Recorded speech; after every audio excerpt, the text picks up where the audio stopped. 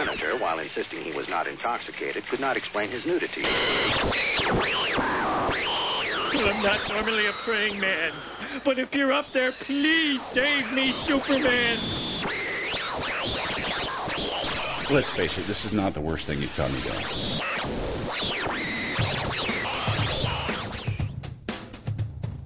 Hi, and welcome to the Crisis on Infinite Midlives podcast. I'm Rob. I'm Amanda. And this is episode 18 being recorded later than usual on a Sunday night because my parents, last week was the problem with your mom Yes. and having to move shit. This is not problems with my parents, but they were in town from the southern community from whence they have retired. Is Yes. that the right way to put it?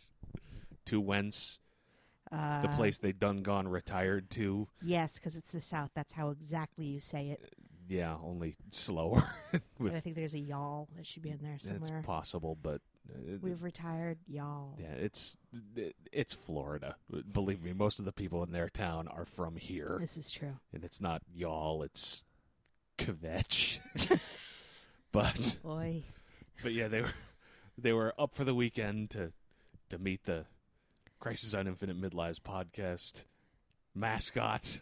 Parker the kitten. Or as your father now refers to him, our protege. Our protege, yes. Because he will go forth and continue our work with murder. My mother refers to Parker as her grandkit, thus revealing the level of desperation for her grandchild Yeah. that she which ain't won't gonna quite articulate. But your dad clearly was trying to find a word and yeah, came up with protege. I find that interesting.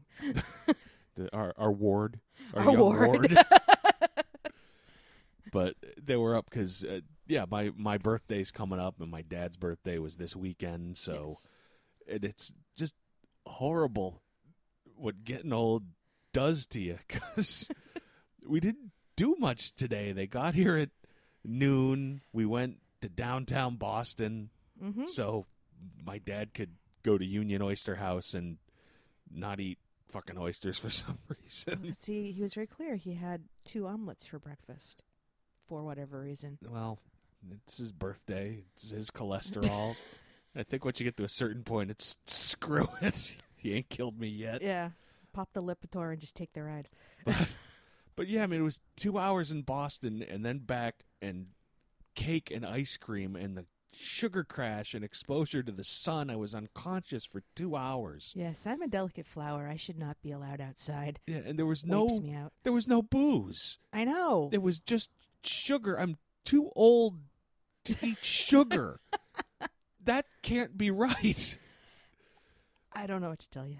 I mean, it's one of those horrible realizations. Like, am I really too old to have cake? Are they about to take my foot? Is this a problem? Yeah, if cake and ice cream are the worst of your problems. Well, that's true. There will be whiskey later, but the sad thing is the whiskey will wake me right up. It's the cake that puts me into a coma in front of Mythbusters all fucking afternoon. You slept adorably on the couch, if that helps. Oh, yes, for our fan base of 3. You didn't drool on yourself or nothing. Oh, that's not true. We both know it. Yeah, let's get strangers on the internet. I wonder what he looks like sleeping. Where in Boston are they located? That's an excellent idea. So it's just horrible getting older and realizing simple sucrose is your fucking kryptonite. It was homemade cake. Oh, it was excellent cake.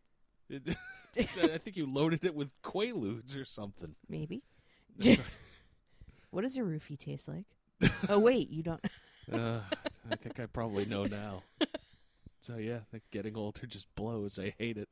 You know, I want to spend my birthday asleep. Give me cake in the morning, and then we'll pretend it doesn't happen. Oh, there's enough there for breakfast for pretty much every other day this week. So They will take my foot. What the fuck is the matter with you? I'll have another piece of cake, and then it's going in the trash. We can freeze it. For when? I don't know. For the zombie apocalypse? Yes, exactly, for the zombie Yeah, apocalypse. because nothing says run like have a big piece of cake and fall asleep and get your brain eaten. Well, that way you can go in your sleep. Dude, I'm going to go shit-faced and screaming in the street. You know it. We've established I am in no position to deal with a zombie apocalypse. There will be booze and then surrender. We won't have to deal with the zombie apocalypse. That's why we have a protege. Put the cat on it. All right. So yeah, it's in short, it sucks getting old. Yes. But sadly, that equals a decent enough segue into the big thing that had. We here at the home office are all about the segue. Yeah. Segways are for kids, silly rabbit. But yeah, I mean the big thing that had a lot of genre up in arms, not necessarily comics, but by nature, if you're a comic book reader, I think you at least half associate yourself with young adult reading. To a certain degree. Because you sort of have to admit, if you're reading comic books, that even if you hate Twilight and everything it stands for. I'd say particularly if you are reading comic books of the capes and cowls variety. Yeah. They're certainly more adult-ish comics, but most people are reading comics as at least a soupçon of superheroes in there. But yeah, there was an article on Slate that was entitled "Against YA, Read Whatever You Want, but You Should Feel Embarrassed When You're Reading."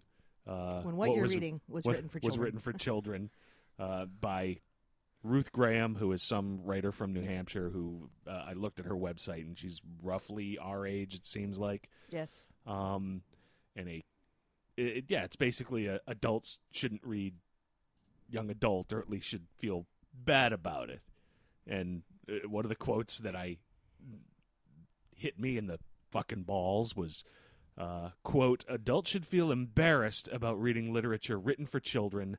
Let's set aside the transparently trashy stuff like Divergent and Twilight, which no one defends as serious literature." So let's start with this. Fuck you.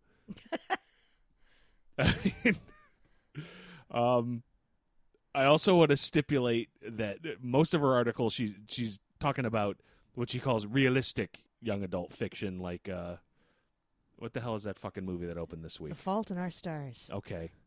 And she's, I'm dying of cancer, please bone me, basically. Yes, and she's not talking about genre stuff in general, and The Fault in Our Stars is not a thing that I'm going to see because I'm not the target demographic.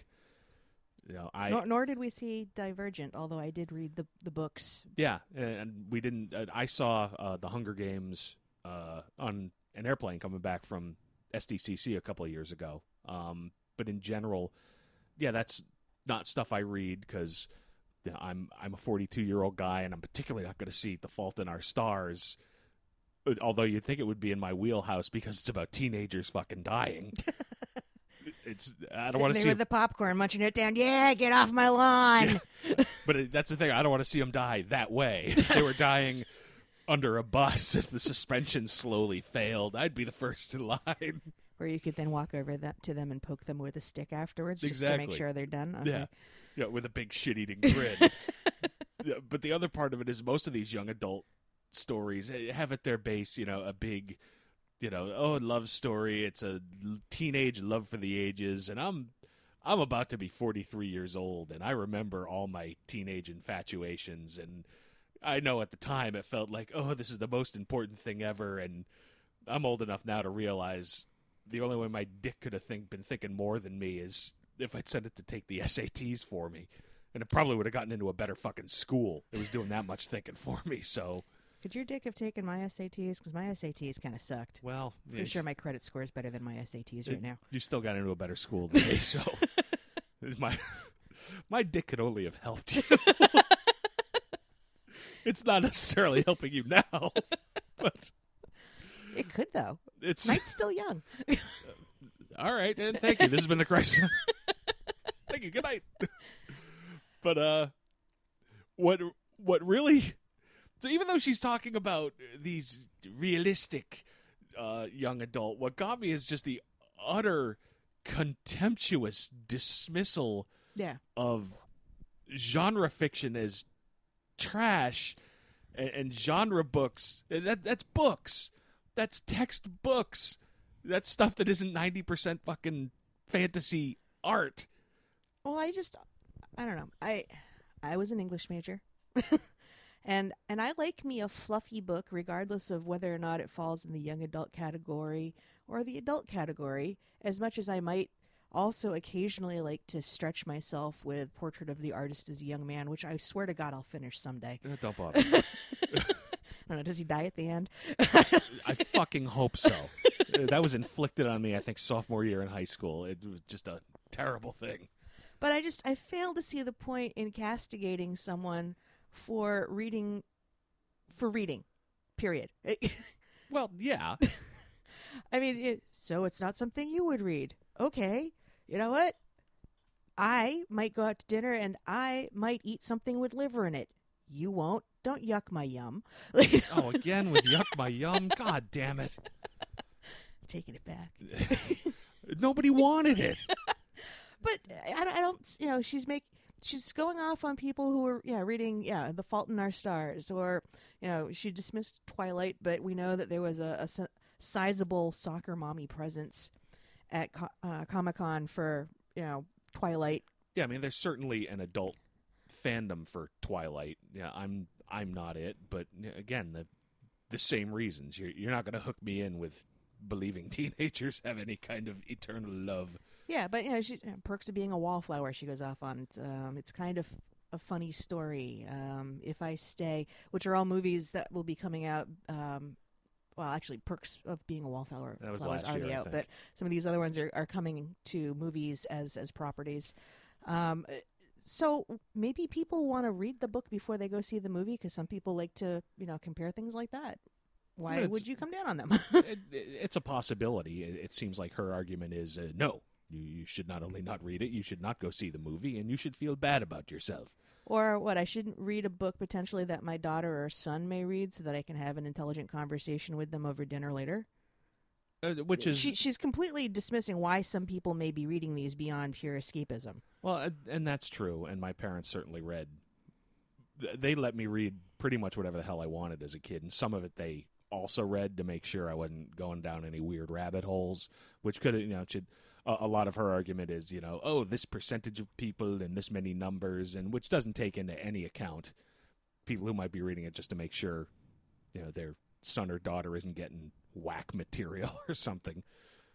Although, even then, probably better to get it from a book than... Although, to be fair, when I was 12, I read The Shining, and there was some stuff in there a 12-year-old probably shouldn't have been exposed to. Oh, I jacked off repeatedly to The Shining, and I might do it later tonight. But... That's the Crisis on Infinite Midlights podcast. Yeah. I'm busy. I got shit to do. But I don't see the point in trying to make people feel badly about what they choose to do in their own spare time, especially if furries aren't involved. Well, yes. Please don't involve. You'll never see a furry book at the top of... I mean, she may as well just be saying, like, if you're not reading Shakespeare or Faulkner, fuck you, dumbass. Yeah, and it's... Because also, may I remind the listening audience, all three of you, come for Bigfoot. Oh, jeez. Like, you're gonna say, you know what? Don't read Twilight, but here, this adult book about screwing Bigfoot, by all means. Well, and you've got a point. Which she doesn't. Yeah. But we are.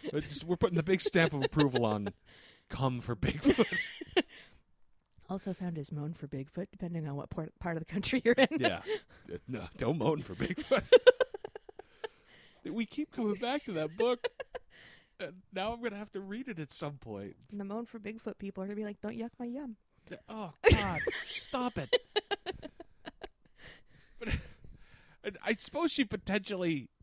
Look, somebody could make the argument, better they're reading anything at all than watching television. Well, at the same time, television's in a renaissance, and, what is better for your brain, The Fault in Our Stars or Breaking Bad or Game of Thrones, which you'd probably crap on because that's... It's fantasy.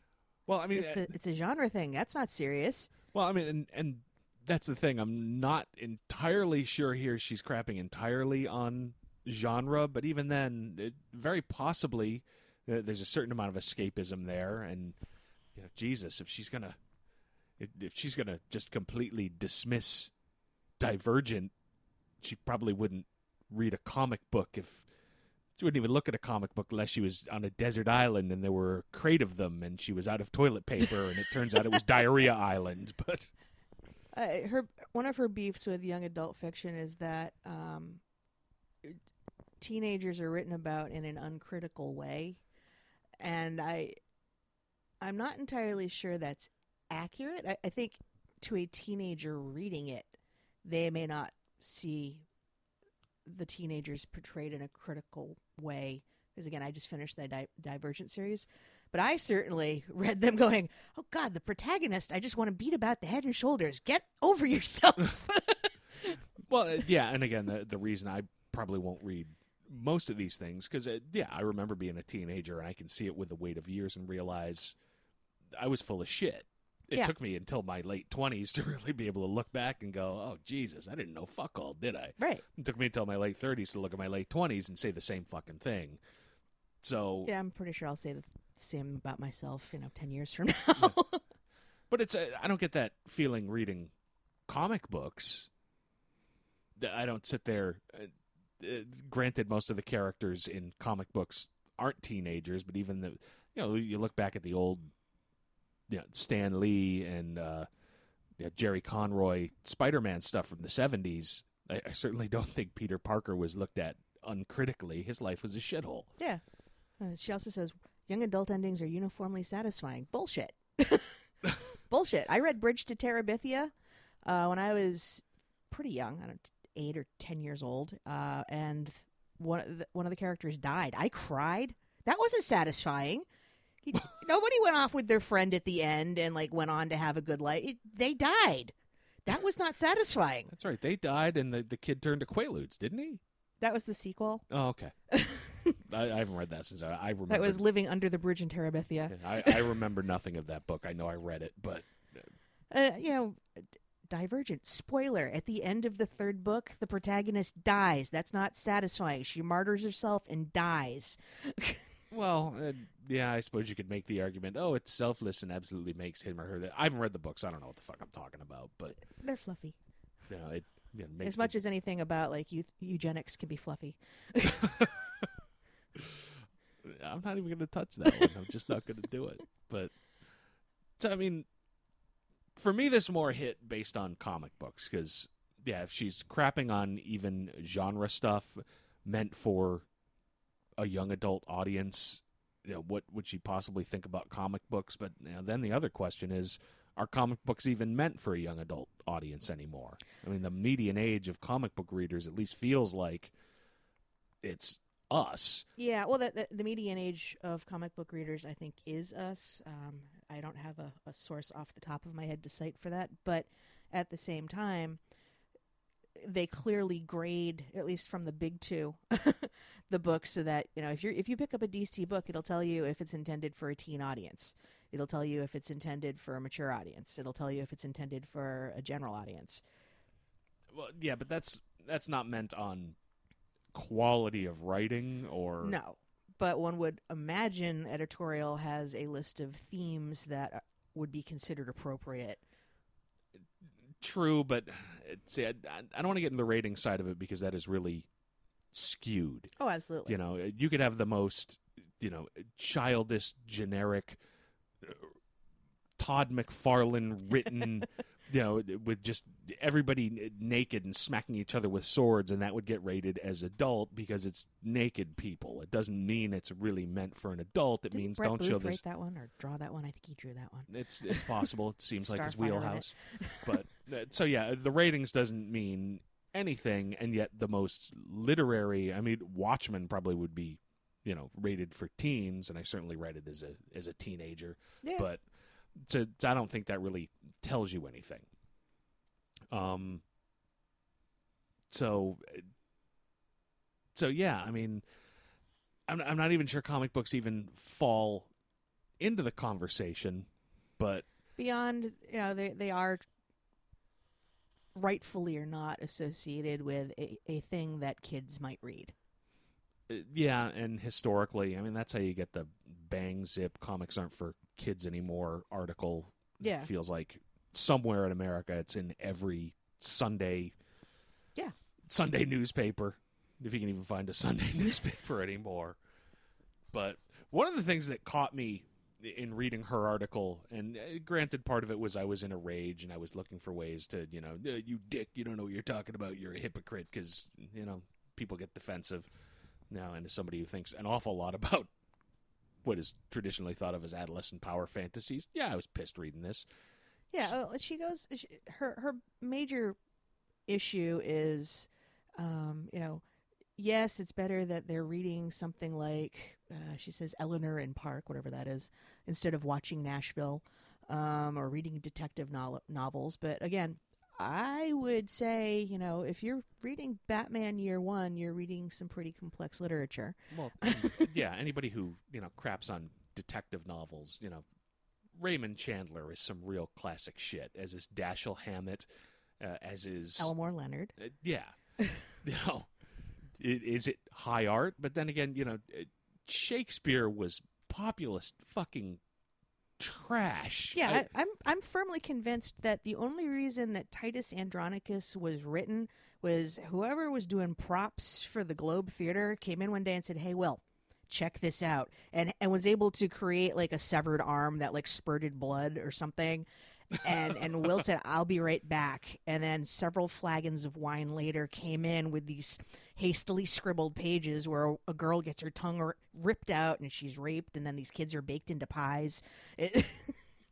Clearly, I was assigned the wrong Shakespeare place in school. I didn't know any of this. I read that one in college. I read the Cliff Notes to Hamlet and said, "Oh, shit, this is terrible."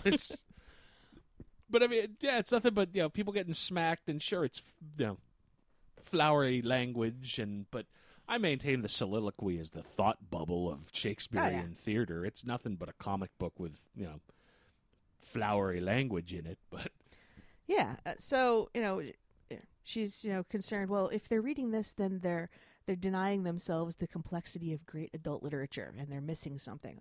Well, either they will come to it on their own after they work their way through these other books because they want to push themselves or stretch themselves for some reason, or they won't. The world will continue to spin. Why do you need to shit on people?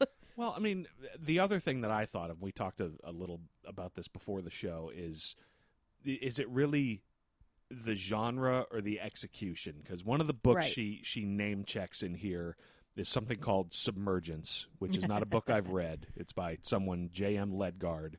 But I looked it up on Amazon, and it's a story about a British spy and a deep-sea explorer in some kind of adventure where the Taliban is involved. And realistically, just based on that description, not having read it, that's a cosmic ray away from being a Jim Steranko S.H.I.E.L.D. story. Yeah. I mean, that sounds like James Bond, for Christ's sake. So, I mean, that just sounds genre on its face. So is the problem, is her issue execution? Because, like Watchmen was in Time's top however many hundred novels of the 20th century. Yeah. But take a step back from Watchmen, it's nothing but old Charlton children's superheroes in reimagined. Yeah, in barely reimagined in an episode of Outer Limits. Yep. But is it just, the synchronicities and the language and how panels move from a statement into a visual to the next? Is it just that it was executed well, even though it has all the trappings of genre? Well, this reminds me of the flap that happened back when Neil Gaiman got a Hugo for Sandman. It's like, how dare they give a literary award to a man who's writing for a comic book, even though it's arguably one of the greatest comic books ever published. Yeah. Groundbreaking in its storytelling. Well, I mean, yeah, and that was just a flat-out smack against comic books, because as I recall, they changed the rules immediately to make sure no comic book could ever win again. Right, but that's my point. Like, to assume that something genre can't be great literature, and that those people who are consumers of that media should be made to feel bad for their choices is wrong. Period. Yeah, yeah, because everything is some genre at its guts. I mean, not to blow my own horn, yes, most of what I read has pictures in it and people kicking each other in the taint, but I've read Infinite Jest. I read it twice. That's right. That He is did. a fucking genre story with time looping and virtual reality in it. It's got a lot of other stuff going on, but it's a near-future dystopian tale. And she makes a big issue in this article about, dystopian is young adult. And believe me, Hal Incandenza, the only way that could be a better superhero name is if his first name started with an I. Yeah, although the best protagonist name ever is hero protagonist. Period. It is, and there's a decent chance she'd say, oh no, science fiction, that's for young adults, that's crap. Anybody who thinks Snow Crash is crap should be... Well, but then again, I think she's, purposefully omitting things that are great genre literature that may not have been thought to be genre literature at the time that they were published. Brave New World comes to mind. That's if anything is dystopian. Yeah. In a similar vein, 1984. Yes. Yeah. Go ahead. Try to explain to me how we should discount Orwell because it's genre. Well, yeah, and 1984 has a beautiful doomed love story at the beginning. Now, you could argue that it becomes adult because Winston betrays her in Room 101 as opposed to, no, I will never betray. Maybe that's the only difference between 1984 and Divergent. He doesn't die with rats gnawing his eyes out, declaring his everlasting love. Yeah, and there's a similarly frustrated love story in Brave New World. Men pining after women they can't have. Nobody living up to anybody's expectation. The hero dying at the end. It's yeah. Well, I mean, boy meets girl, boy loses girl is about 9/10 of every story ever written ever. Yeah. So to say that something is not serious because it is genre is an injustice that is entirely dismissive to some books that are great works of literature. Yeah. That being said, Divergent is not a great work of literature. Well, and I don't think even she in this article was saying you should never read anything at all for pleasure. It just felt her idea of what one should get pleasure from comes off as elitist, whether she chooses to be that or not. Yes. You are denying yourself the complexity of great adult literature.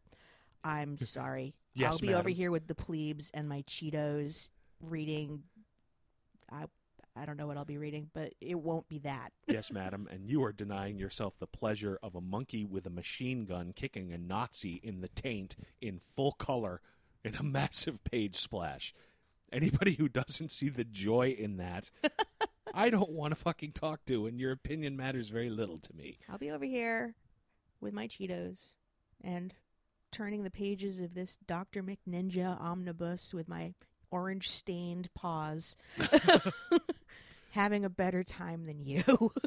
Yeah, I feel no shame whatsoever for having most of my reading be comic books. And that's a choice. I learned to read supposedly when I was 2 years old. I can read up to 1,200 words a minute. I really like to read. Yeah. Are comics escapist literature? Yeah, sure. But there are some great comic books there. And to dismiss comic books as just flat-out genre, well, shit, half of them are genre based on things that are classic. Frankenstein is a classic genre, and from there you get Swamp Thing, and Alan Moore's run on Swamp Thing is as interesting and literary as anything you'll find. You can shit on Twilight all day long, and half the time I might agree with you when I have to stumble over the lines at Hall H, even though those movies are over, and that's not going to be an issue for right now. But at the same time, Dracula is a genre work of classic fiction. Yeah, I mean, there's somebody in the comment thread made a point of, if you're dismissing young adult literature, then you are dismissing a variety of books that are considered great novels, and they list like To Kill a Mockingbird and Catcher in the Rye and Call of the Wild. Now, granted, these books weren't necessarily published when such a thing as a young adult imprint existed as a thing in the world and were added to various curriculums after the fact. Sure.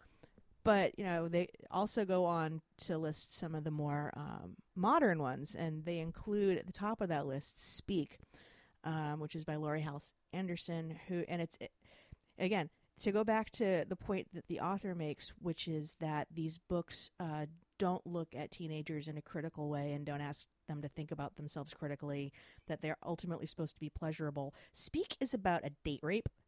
And the girl spends the entire book coming to terms with the fact that she got raped at a party because she got drunk and made a poor choice. And she cuts on herself in the book. She loses all of her friends. That sounds like an awesome beach read. Well, just like how is this? The end does fit her criteria of being ultimately satisfying because the girl comes to terms with it and is able to move on with her life and has some friends. But I'm sorry, she spends the whole book getting shit on. And that is not protecting teenagers from looking at themselves critically. Well, yeah, and I see on there Chocolate War by Robert Cormier. Fuck that. Fade by Robert Cormier, where the kid can turn invisible and learns very quickly. There's shit I probably shouldn't know, even though now I can know everything. That's not genre. That's superhero shit, and I will defend that to the death. Yeah, I mean, and also the Chocolate War in and of itself is kid gets bullied for standing up and trying to do what he thinks is right. And I'm sorry, that's not painting teenagers in an uncritical light. You've got people acting like jackasses. Well, yeah. And when it comes to superhero stuff, I'm old enough. I did take shit for reading it in high school. And the defense that I always came back with is, yes, this is an adolescent power fantasy, but if you want to figure out a good way to aspire to live your life, you could certainly do worse than superhero comics. Right. Yeah, nobody's going to train themselves to physical perfection and go out and stomp on criminals every night, but as an example of trying to learn some self-discipline and live in a particular way, you could do worse than reading Batman comic books. Yeah. Clearly the lesson didn't take. I drink a 12-pack of beer a night and want to watch teenagers crushed under a bus. But, that's far more eloquent than what I would have tagged that with, which is, P.S. Balls, Sweet Valley High. Like seriously. Write that down. That's the front runner for the title of this episode. I thought I had something with Diarrhea Island earlier, but P.S. Ball, Sweet Valley High. Look for us under iTunes. Yeah, P.S. Ball, Sweet Valley High. Hopefully this will be the episode. But or the one they say, no. Yeah, no. We're not letting you in. Yeah, but tell you, it's just the blanket rejection of, and let's face it, I haven't read Divergent, and I certainly haven't read Twilight. Based on your reading speed, I read it on my Nook app on my phone, and the whole trilogy came in at 999 ebook pages on my phone. You could probably get that done in about 2 hours. I could, but again, I'm not the target audience. No. And I will go in the opposite direction here. Not everything that is genre is worthy of vigorous defense. True. This is true. Yes, Twilight has vampires and werewolves, and they sparkle, but I'm not interested as a grown man in reading about teenage love that goes across eons and the ages and is potentially doomed from the human world. Right. I also thought Romeo and Juliet was overblown, whack material for people who weren't allowed to just go out and fuck in the Victorian ages. It doesn't do anything for me. I'm firmly convinced that Hamlet could have been, the tragedies could have been completely avoided if they would have just let him go back to school. He asks at the beginning of the wedding scene, Mom, not Dad, can I go back to school now that we're done with you getting married off to my uncle?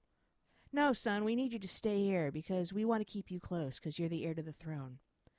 Okay, I'm going to sulk. Yeah. Mom, can I go back to where there are keg parties and just free pussy being slung around? Is that... I'd like to get my mind off my dad's death and the fact that you've married my uncle. Yeah, so... No? Okay, I'll just be over here slowly going insane over the course of the play. But yeah, I mean, back to my point, just because it's genre, in fact, doesn't make it worthy of defense. So yeah, I don't particularly want to read Twilight either. Divergent doesn't necessarily sound like anything that would be interesting to me any more than The Fault in Our Stars does. Right. But if it doesn't necessarily make it worthy of contempt either. No. You know. I think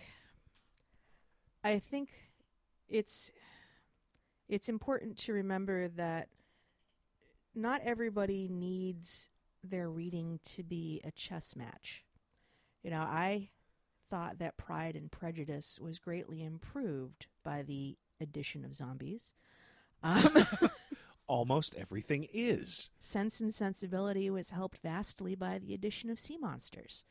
Yeah. So, but and also, again, you can still the benefits of literature also have to include the way that it can stretch your imagination.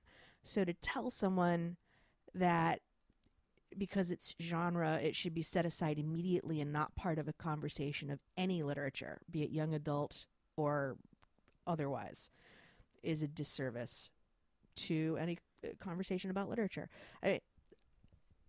H.P. Lovecraft.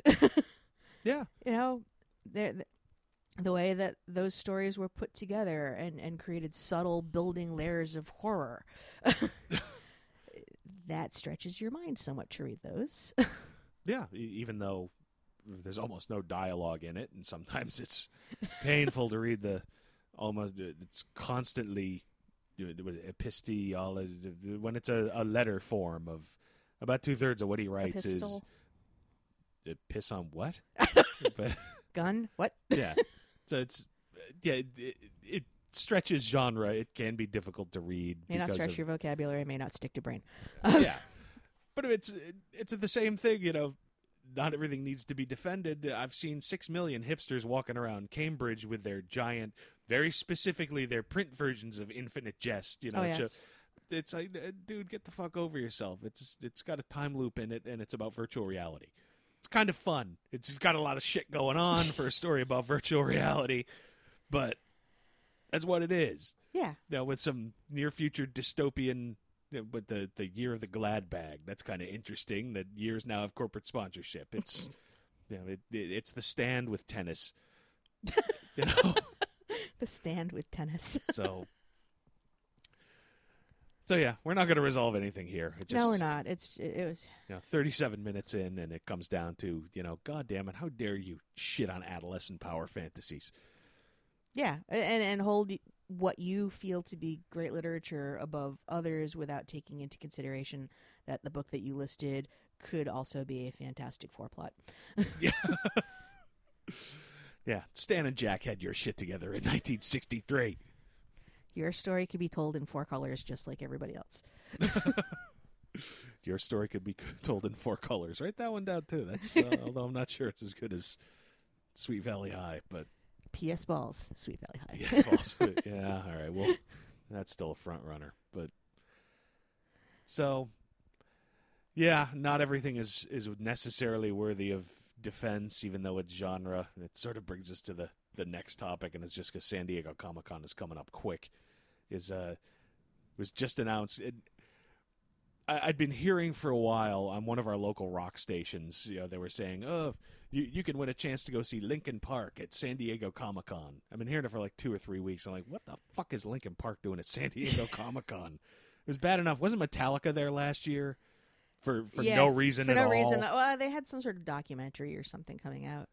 Well, it turned out they had some weird, again, young adult dystopian movie coming out that was scored or something by Metallica, So but whatever. fuck Metallica. I'm a Skynyrd fan. What the hell is Linkin Park doing at San Diego? And it turns out MTV just announced they're doing the MTV U Fan Awards, which is going to be on Thursday at Comic-Con at Petco Stadium. So it's not part of SDCC proper, but it's going to be a big event there, and Linkin Park will be performing.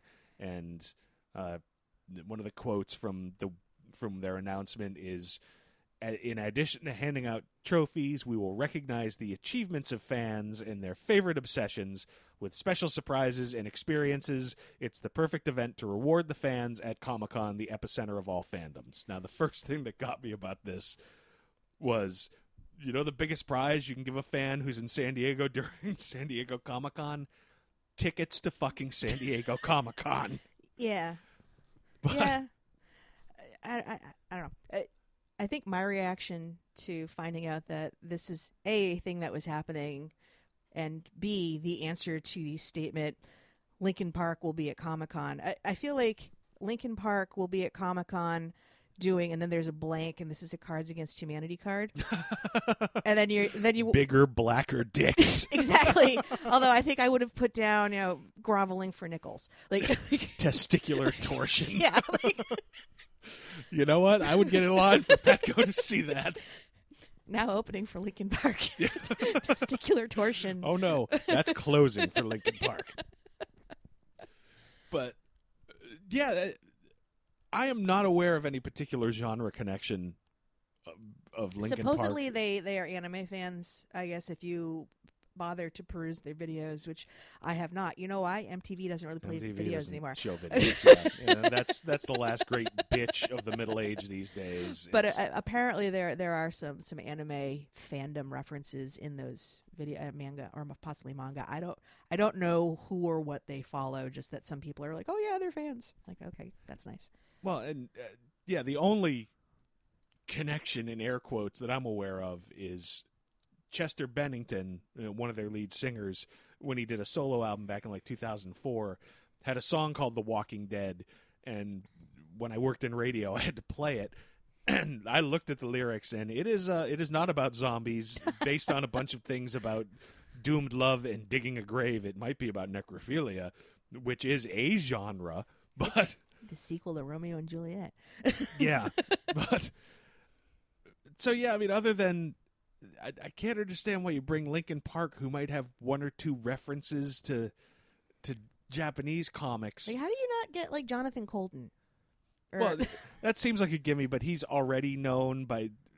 See, MTV is clearly trying to latch onto the geek dollar, and to get some kind of crossover, they're doing some kind of big band, which I guess makes sense. But you're bringing in Linkin Park when you've got Anthrax, who did songs about Judge Dredd, yeah, and Coheed and Cambria, who have done comic books about their albums, somewhere out there ready to suck dick for a Wednesday pass for preview night.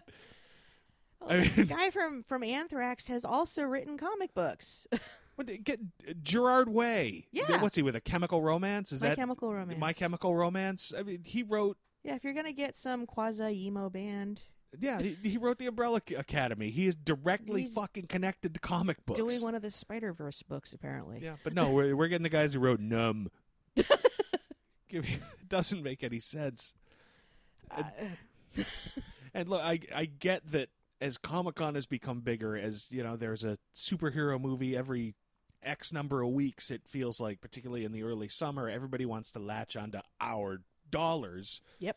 But back in the 80s when MTV came out, they were the closest they came to being remotely about genre was Thriller had a werewolf in it, and they played the Ghostbusters video every hour for about a month in 1984. They sure did. Yeah. The biggest award an MTV fan could have given a geek back then was avoiding an atomic wedgie. It's, I mean, and MTV has done so. Yeah, MTV Geek was not a bad site for picking up some stuff. It was never my first place to look for any geek news, but right. Well, did they have? Was that them? I thought CNN was Geek, and they've just got their own thing now. I thought MTV had an MTV Geek and Valerie Diorzio, and I'm sure I mangled that name. She was editor-in-chief of a particular MTV site that was devoted to geek, but she left recently, so I'm not even sure at this point. Like I said, it's not my first place to look for geek news. I'm not even sure if it's still an operating concern. I don't know. But, they've tried to do some stuff. Yeah, I mean, gee, I'm not paying attention to other news outlets that have to do with my genre.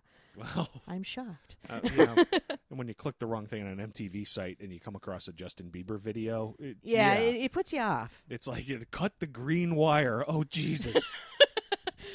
So it's not Have Danny Glover sitting on a toilet saying how I'm too old for this shit. yeah, almost exactly. But it's on one hand, it feels very cynical. We're going to chase this demographic and give trophies to fans. For fucking what? I have no idea. I would like a trophy because I am awesome. Where's my trophy? I'll get you a trophy. I mean, MTV, if you're listening, trophy me. trophy me, bitch. Channel little Aaron Paul. But so it feels cynical. It feels like just an excuse. Comic-Con's big, so we need to be in it. Yeah. But MTV we've been around long enough. They've always followed trends. Yeah.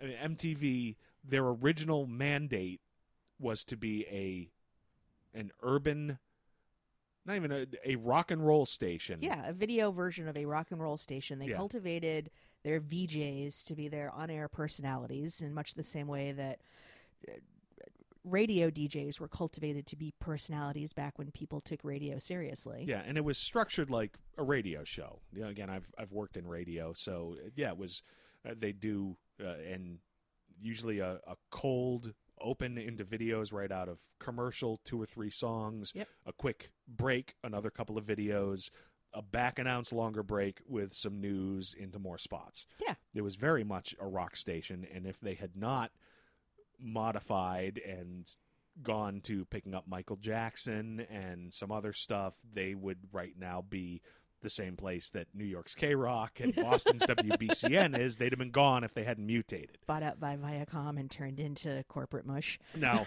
that said, it's been great for MTV. For the rest of us, if they had gone the way of the dodo, the way those rock stations did, the only place I could see pathetic pregnant teenagers would be in movies where they're crushed under a bus with a bad suspension. Does that make America better or worse? I don't know. But apparently I won't be thinking about them critically. yeah. I think that's the important thing.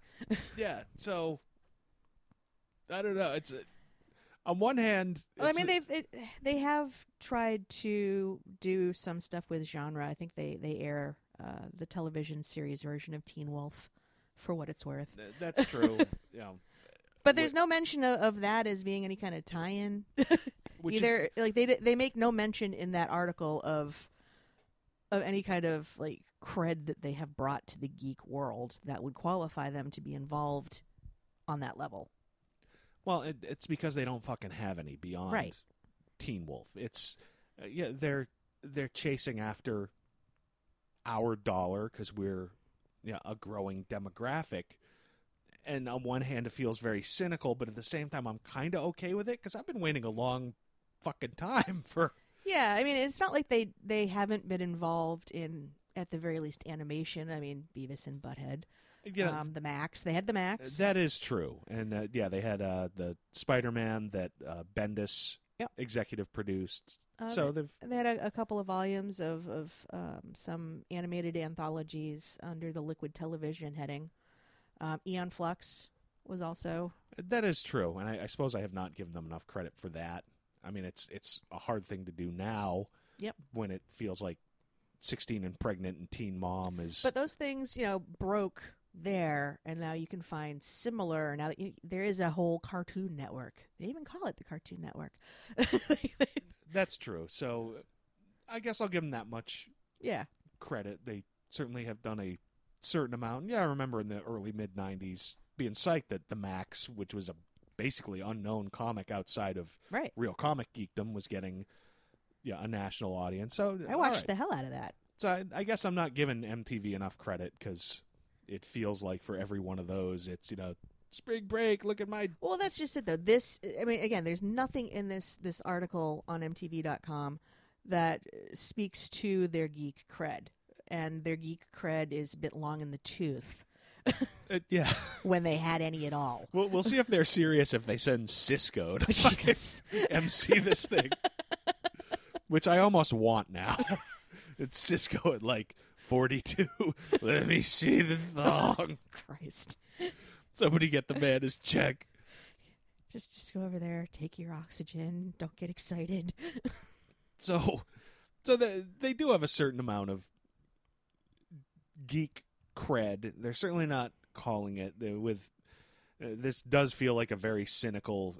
No, it doesn't matter what we've done before, because MTV turns over their audience every 4 or 5 years. They probably turn over their internal staff every 4 or 5 years. Whoever thought of this may not know what the max is.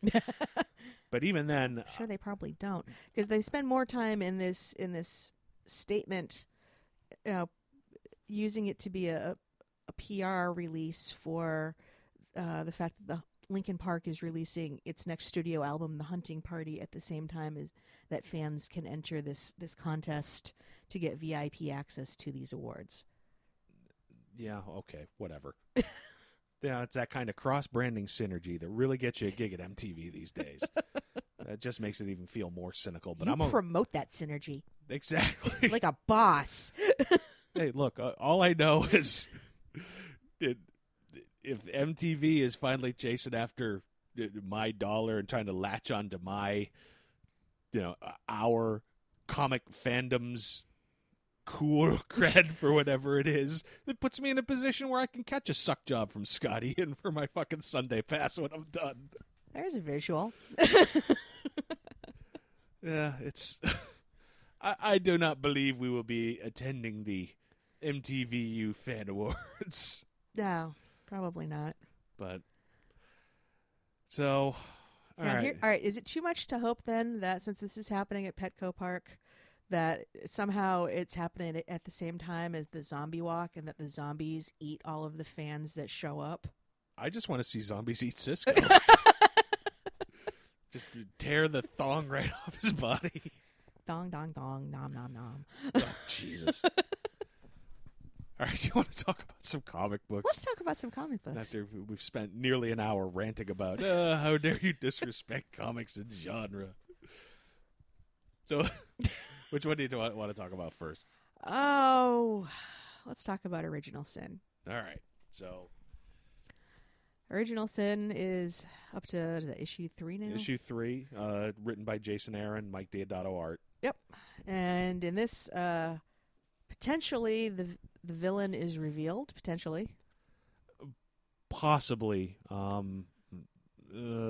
got issues with that potentially, but go ahead.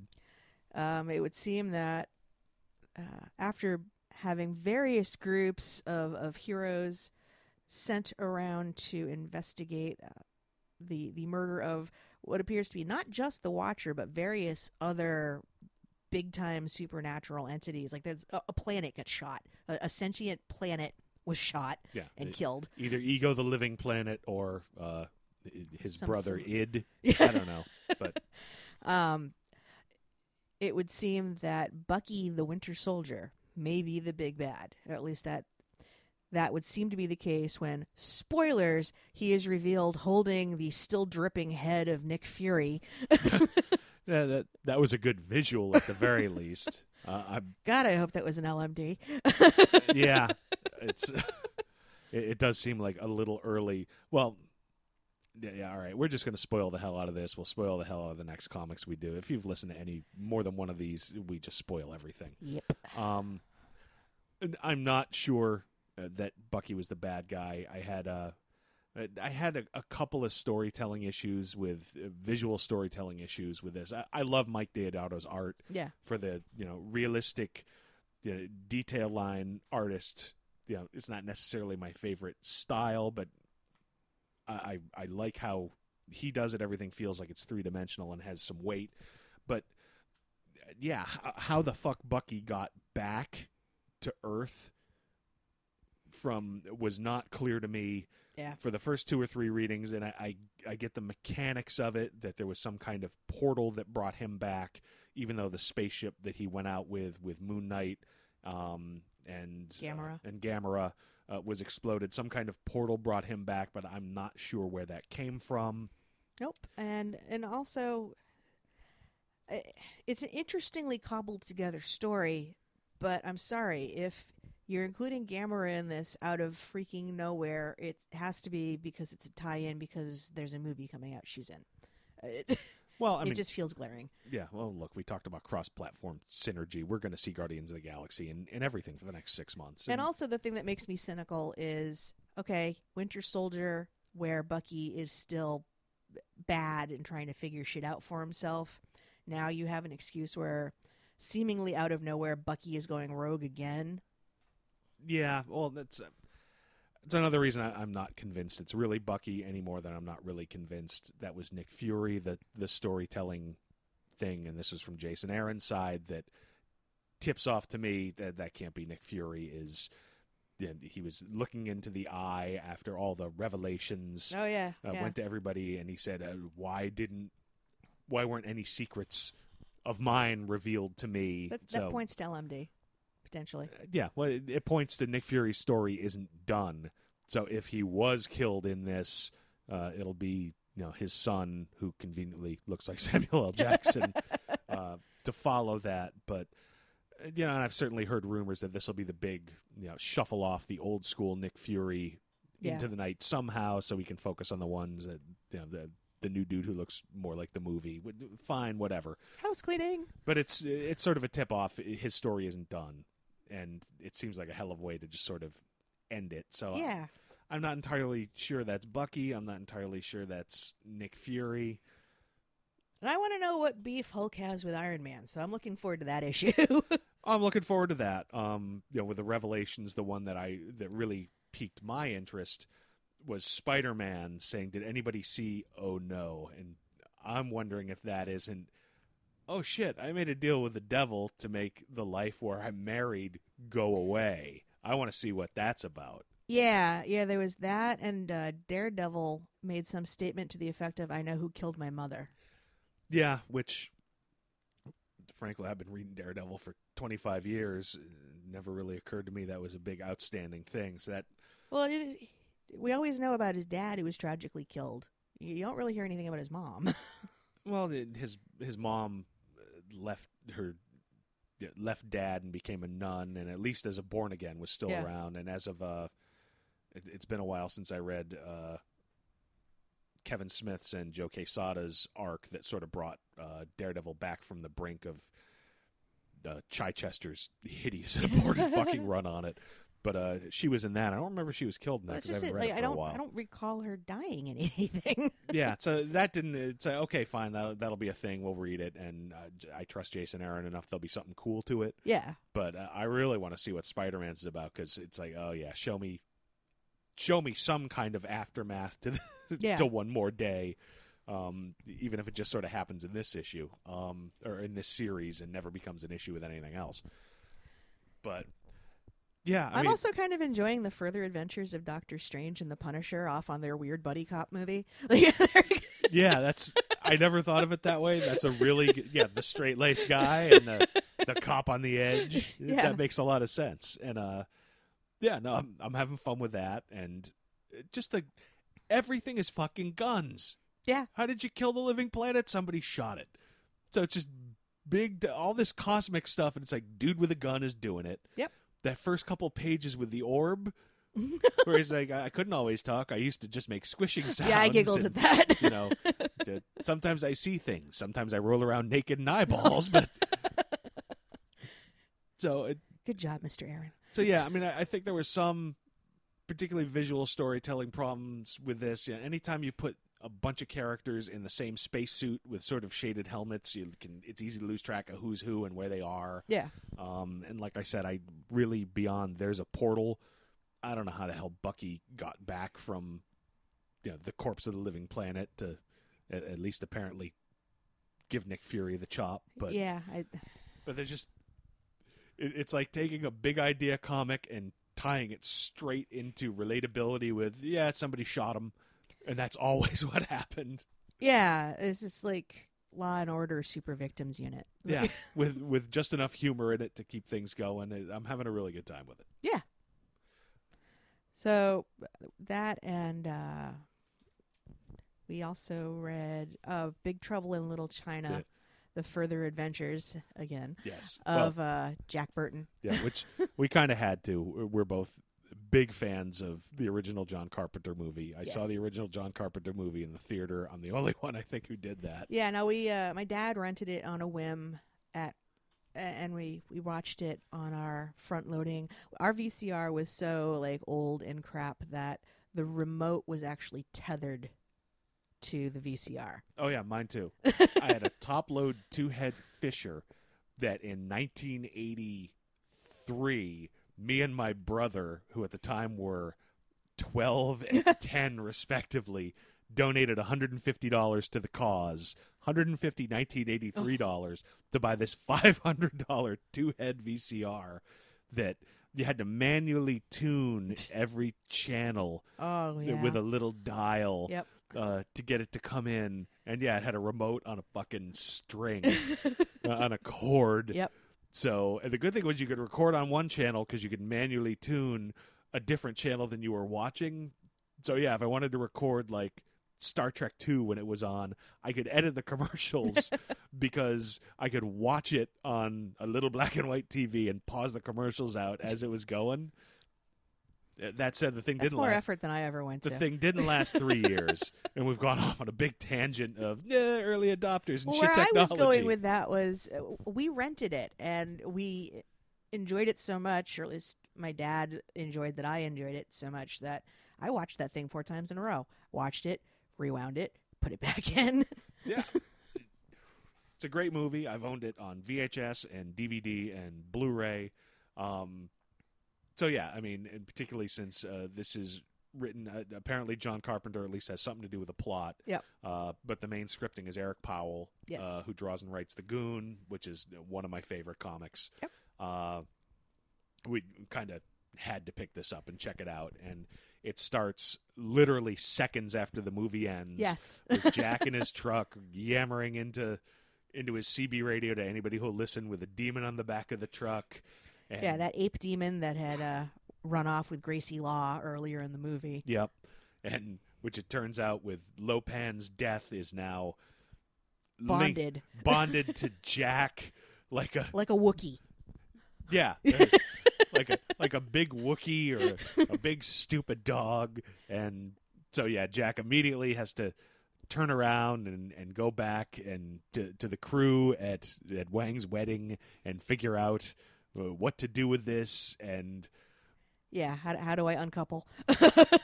yeah, and another big bad comes, and it's immediately going to be another move into the darkness where Jack doesn't know what the fuck he's doing. But by God, he's up for the challenge anyway. Yeah. So I thought this was really well done comic. I did too. Yeah, number one, the art, which is by Brian Chirilla, was really kind of cartoony. But this Big Trouble in Little China is very cartoony. is a big fucking cartoon. Yeah. I mean, I flash immediately to the dude who looks like Raiden, Yeah. just exploding and blowing up and becoming fatter and Yeah. fatter. So it is a big cartoon. So it really worked. Right at the beginning, having captions that mirror exactly what Jack said, sort of put Jack into that position of he's just sort of a step behind. So it was a neat little storytelling trick. Yeah. To show Jack's character that he's just half a step behind what's really going on, no matter what he says. Well, and then the humor in the panels. When he gets back to the town, in San Francisco, I'm guessing. Yeah. And he's got the ape demon, and he's outfitted him in the finest stuff that he could find from a truck stop. So thing's wearing like a T-shirt that says "Buy me a drink and I'll tell you I'm 18." Yeah, and some baseball cap, and Jack's like, "Come on, act like you've been somewhere before," because he's outfitted this stupid shit. And I mean, that was the other thing. There was, if you're a fan of The Goon and Eric Powell, a lot of the jokes were very much from his sensibility. There's a Yes. whole middle sequence of Jack talking about this quickie marriage to this horrible woman, and he gets involved. It turns out her dad was some Satanist cult, or maybe he was going to open a fish taco truck. He forgets the details. And, Yeah. yeah, it turns out it's hard to get a quickie divorce in Maryland. In Nebraska. Nebraska. And then he says something to the effect of, sorry about the fire. Yeah. But there's a dinosaur. I want to know that story. What happened with the dinosaur? Yeah. But it's very much an Eric Powell, almost Frankie story of these outlandish details that he Yes. then just glosses over, and yeah, just some great one-liners. I wrote one of them down, or at least you think big, hairy, and drooling intimidates me? I've hauled pigs through Kentucky. It's Kentucky. yeah. So, and true to form, Jack does nothing. Nope. He tries to kick Pete the Demon and misses. I love and- that he's named the demon Pete. By the Yeah. way. So I'm going to call you Pete. and yeah, he's a big mouth, and the biggest thing he does is say, "Pete, attack that guy." So it's if you're a fan of both the movie and Eric Powell, it's a perfect mix of Powell's sense of humor with he's clearly got a good handle on the Jack Burton character. Oh, yeah. And this one's really a blast. You should definitely check it out. I concur. So, with that, Or you will go to the secret hell of the awful Wangdoodle demon in the warm crevices or something. Seriously, they yeah. Oh God, it's yeah. This was a fun comic. This one is definitely on the pull list. increasingly more ridiculous Chinese hells. Yes, the hell of Diarrhea Island. Yeah, something like that. Oh, jeez. But, all right, so we're over an hour here. Yeah, I think we should wrap it up. I think we should wrap it up. All right, so Thank you, nice people. yes, indeed, as we meandered and rambled and tried to defend genre without destroying it, and it's just one of those weeks where people either wanted to kick genre fans in the nuts or Or glom horn on- in on it. yeah, or horn in on it. So it's hopefully next week we'll have nicer topics where we don't have to wish people to Diarrhea Island. So, yes, thank you for listening. This has been the Crisis on Infinite Mid Live Show, episode 18. I'm Rob, I'm Amanda. and thanks for listening. And